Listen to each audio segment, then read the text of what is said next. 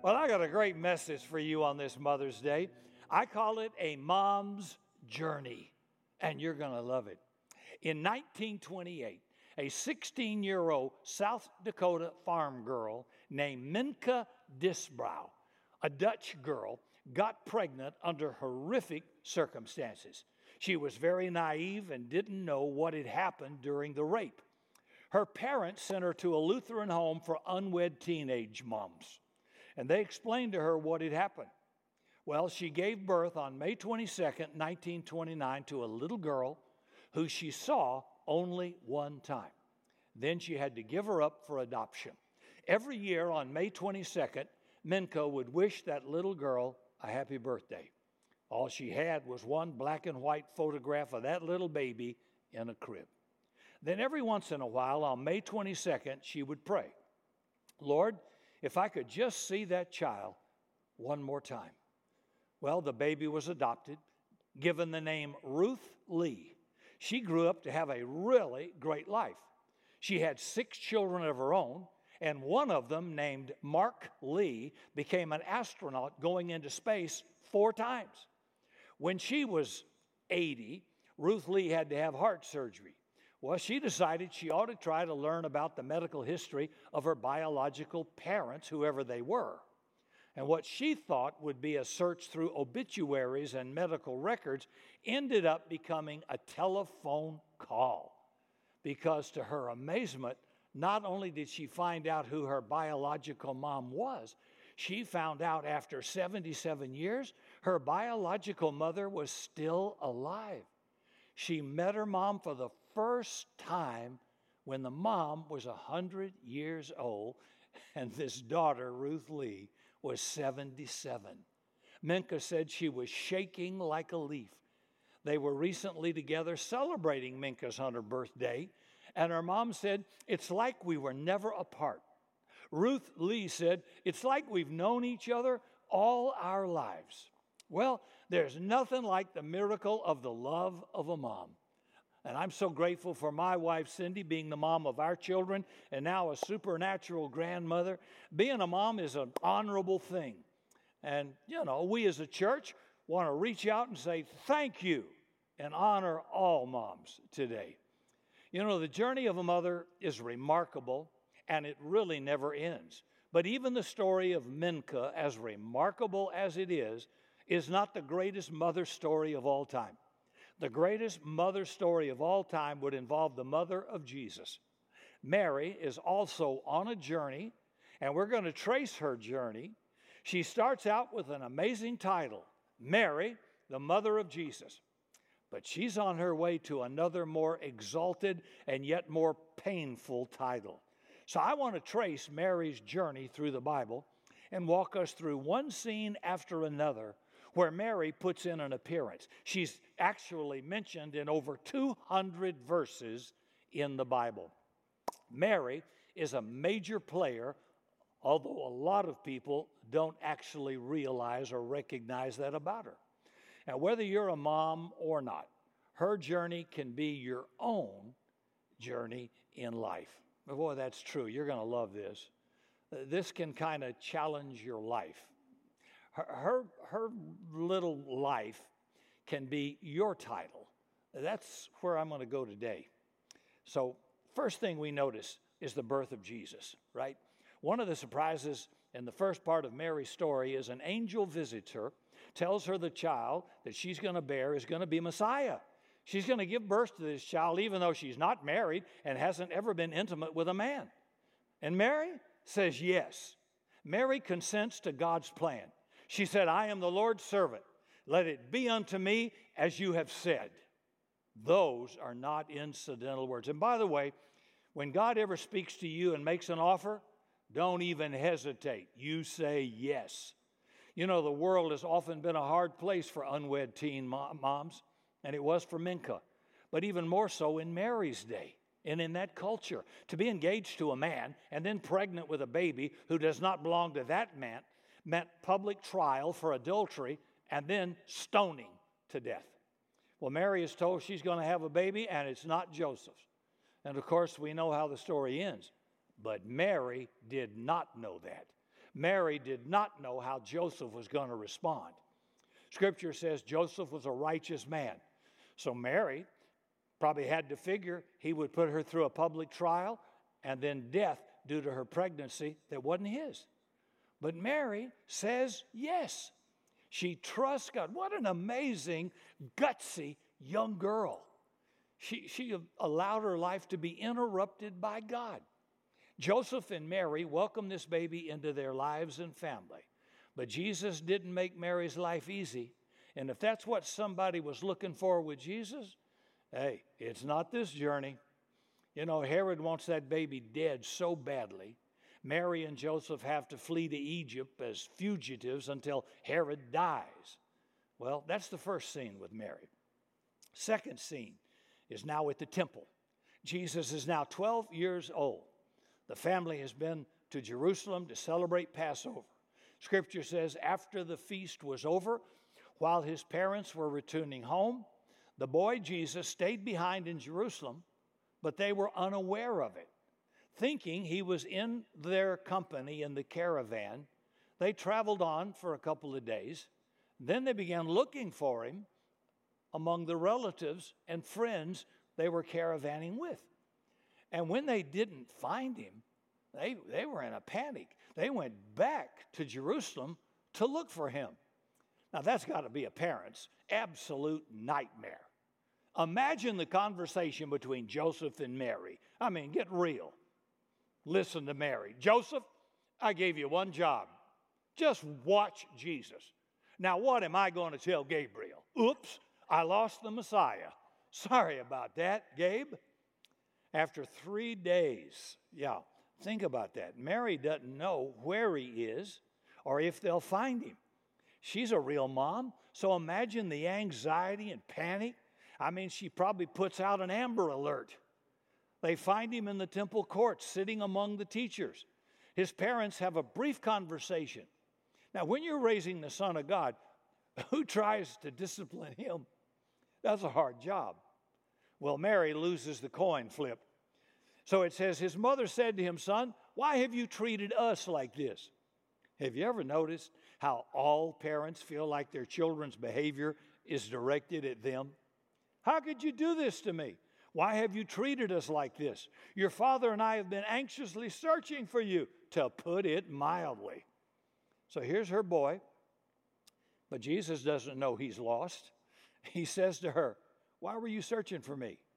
Didn't you know I had to be in my Father's house? Well, Jesus is going to have a long, long ministry of questions. Yep, it's his favorite method of teaching. Who do you say that I am? Do you want to be made well? I love this. Peter, do you love me? Questions. But this would be his first question. These were the first recorded words to his mother. Did you not know, Mom, I had to be in my Father's house? In other words, Mom, there is another family. I love your family, Mom, but there's another one. There's another house. There's another calling. There is another will I have to obey, and it conflicts with yours. Sorry, Mom, I must follow it. You know, I know it involves pain, but I must follow it. Now his relationship, even with his mom who loves him, would have to be subordinate to his relationship with his Father God. This is going to bring pain to his mom. He's her son. He loves her. He goes home with her. He's obedient with her. But in the temple, there's that little bit of disappointment. There is this strange distance between this boy, Jesus, and his mom. And while we're talking about the temple where Jesus was, remember, he's part of a community of people, family, and friends from Nazareth. The temple was a place where young people could come and know and love God. You know, I want to say a huge thank you to all the people at Summit, part of our church, who build every week into the spiritual lives of our children and young people. There is nothing in the world more valuable to us than our children. Our children are our future. And to all of our leaders and volunteers at Summit who help to serve children, who help children know they are loved by God, that God has an eternal purpose for them, we are immensely grateful and thankful. We owe you so much. And that was part of Jesus' world when he was growing up. Third scene, now we're at a wedding. Jesus has become his ministry, started it off as a rabbi, and there's a wedding 8 miles from Nazareth in a town called Cana, real close to home. You know, during the wedding, they run out of wine. Now, this was a major deal in Jesus' day. In that world and culture, weddings were a mega event. In ancient Israel, every wedding was a Kardashian wedding, and it would go on for at least a week, sometimes multiple weeks. It was also an honor culture. The groom was under the honor code to provide food and wine for all the guests. To fail was more than an inconvenience. It violated the honor code, and it would bring shame and humiliation to his family. It would put his marriage eligibility at risk. I mean, no girl in her right mind in that culture is going to hook up with a guy who couldn't even take care of his guest at his own wedding. And by the way, let me say to you girls watching, if you are single, don't hook up with somebody who can't provide for you. You know, God gave Adam a job before he gave him a wife. You don't want to end up having to support the family. Okay, I just threw that in. Happy Mother's Day. So John says, when the wine was gone, Jesus' mother said to him, they have no wine. Now, we aren't clear why Mary feels responsible for this problem. Maybe they were her relatives. It doesn't say. But clearly, she expects Jesus to do something about this shortage. She says, son, they have no wine. And Jesus responds, dear woman, why do you involve me? My time has not yet come. Again, this is pretty jarring to somebody reading it in the first century. It was an honor culture. And we in America, we're kind of a freedom culture. We talk a lot about our rights and freedom. But in an honor culture, people talk about duty and responsibility.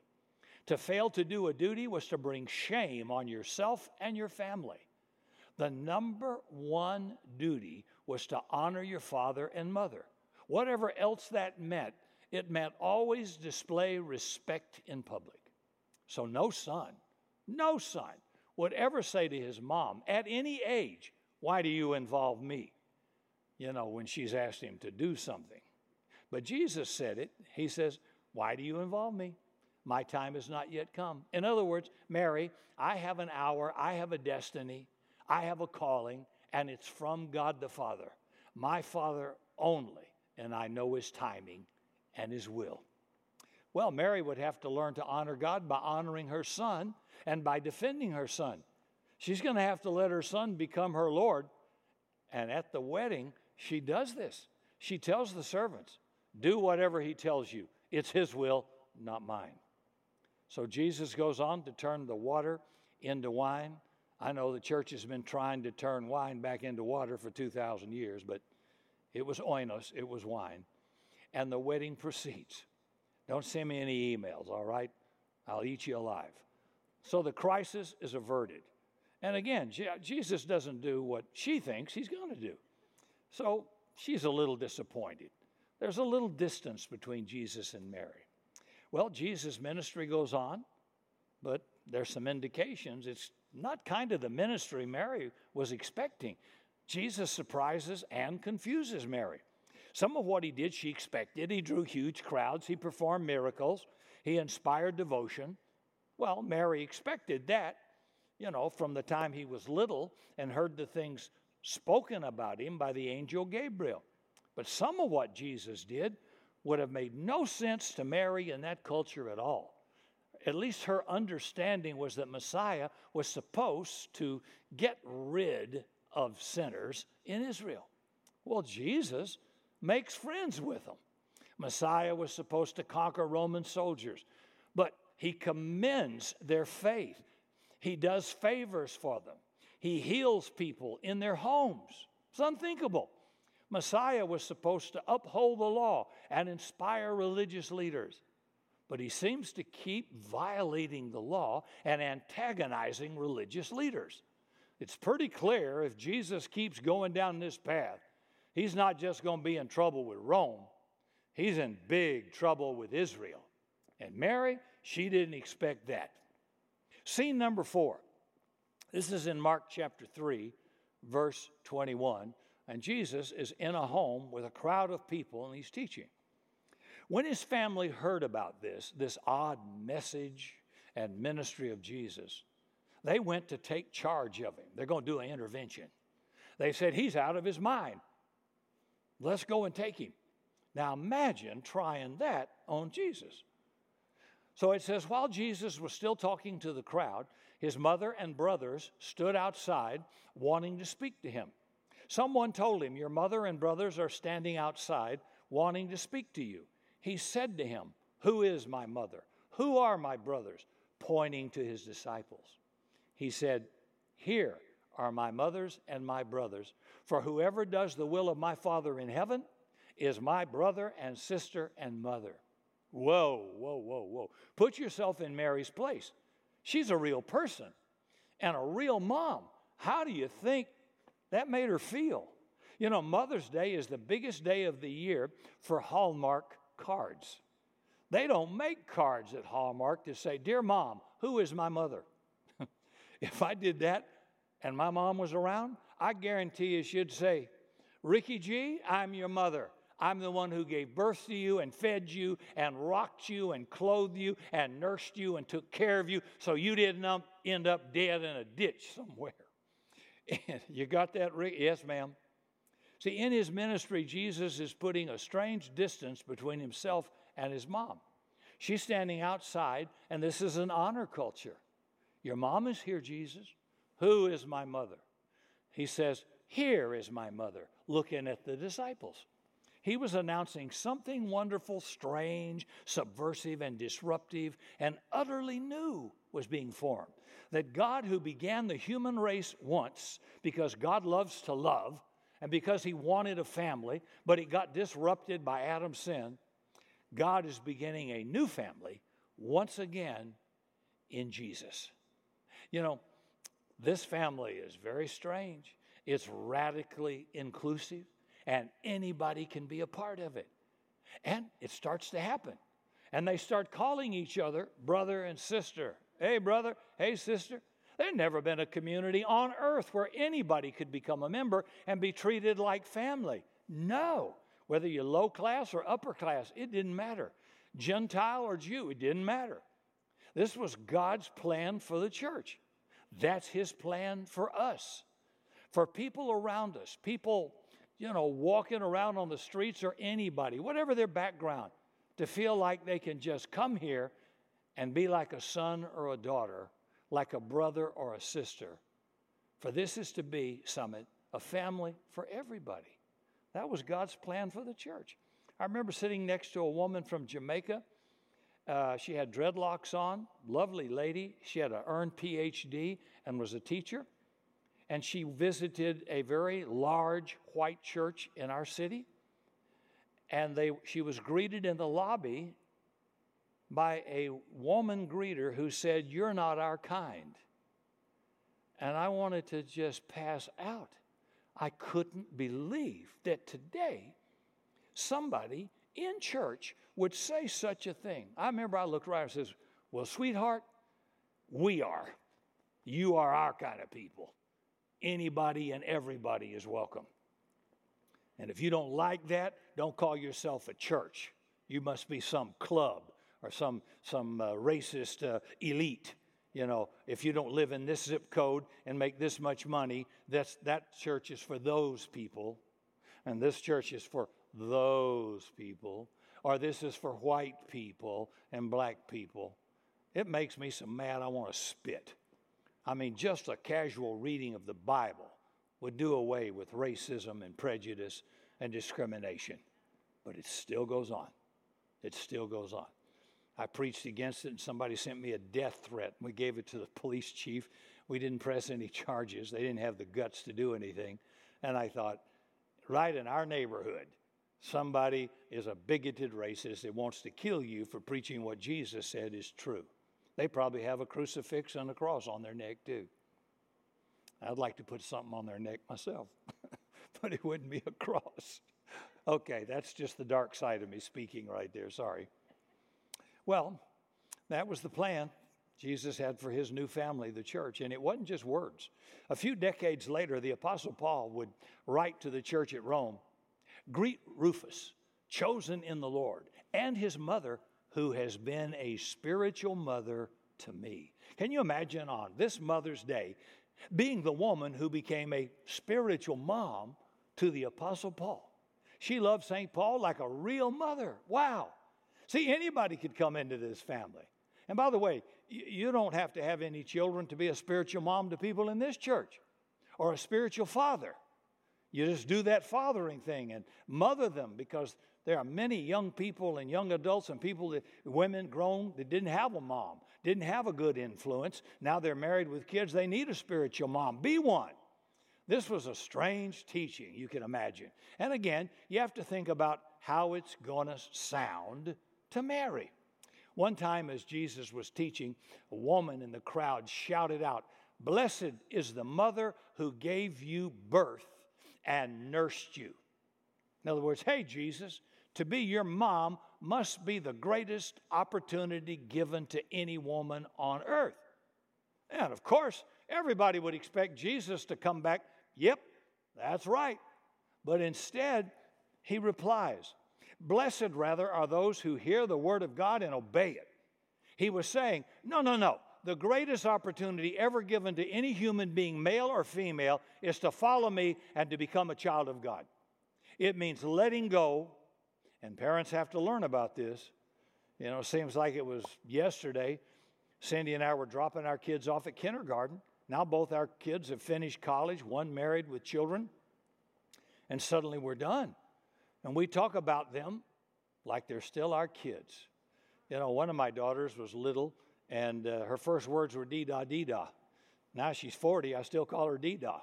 I mean, as long as Chrissy and Alicia are alive, to me, they're my little girls. I guess they always will be. That's how we see them. But they're really never ours. Nothing is ever really ours. Everything lies in the hand of a great God who loves to give.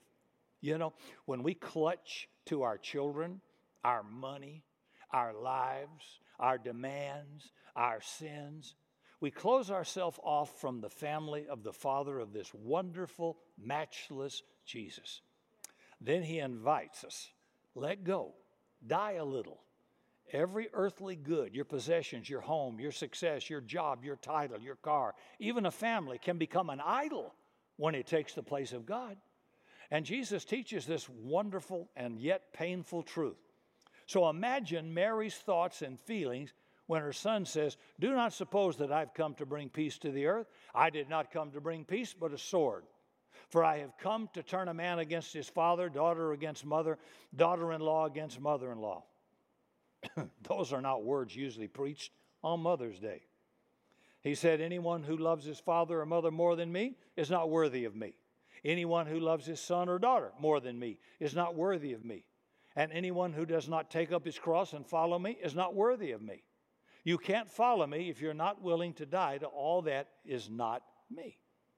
Now, of course, it doesn't mean you don't love your father or mother or son or daughter, but your love for them has to take a back seat to all the selfishness and all the junk and sin that gets mixed up with it.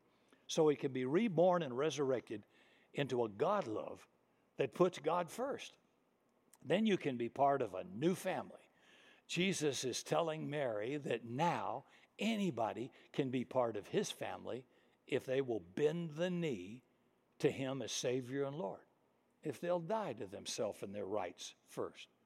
But no one, not even Mary, will be able to enter the kingdom of God if they don't die first.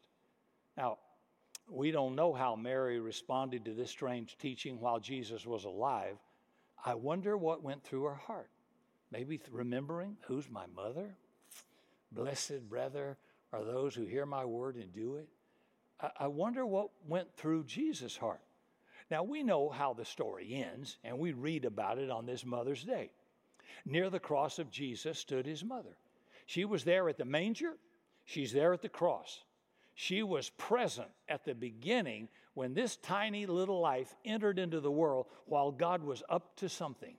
She had all these hopes and all these dreams, and a strange old man, a priest named Simeon, said to her, "And a sword will pierce your own soul too."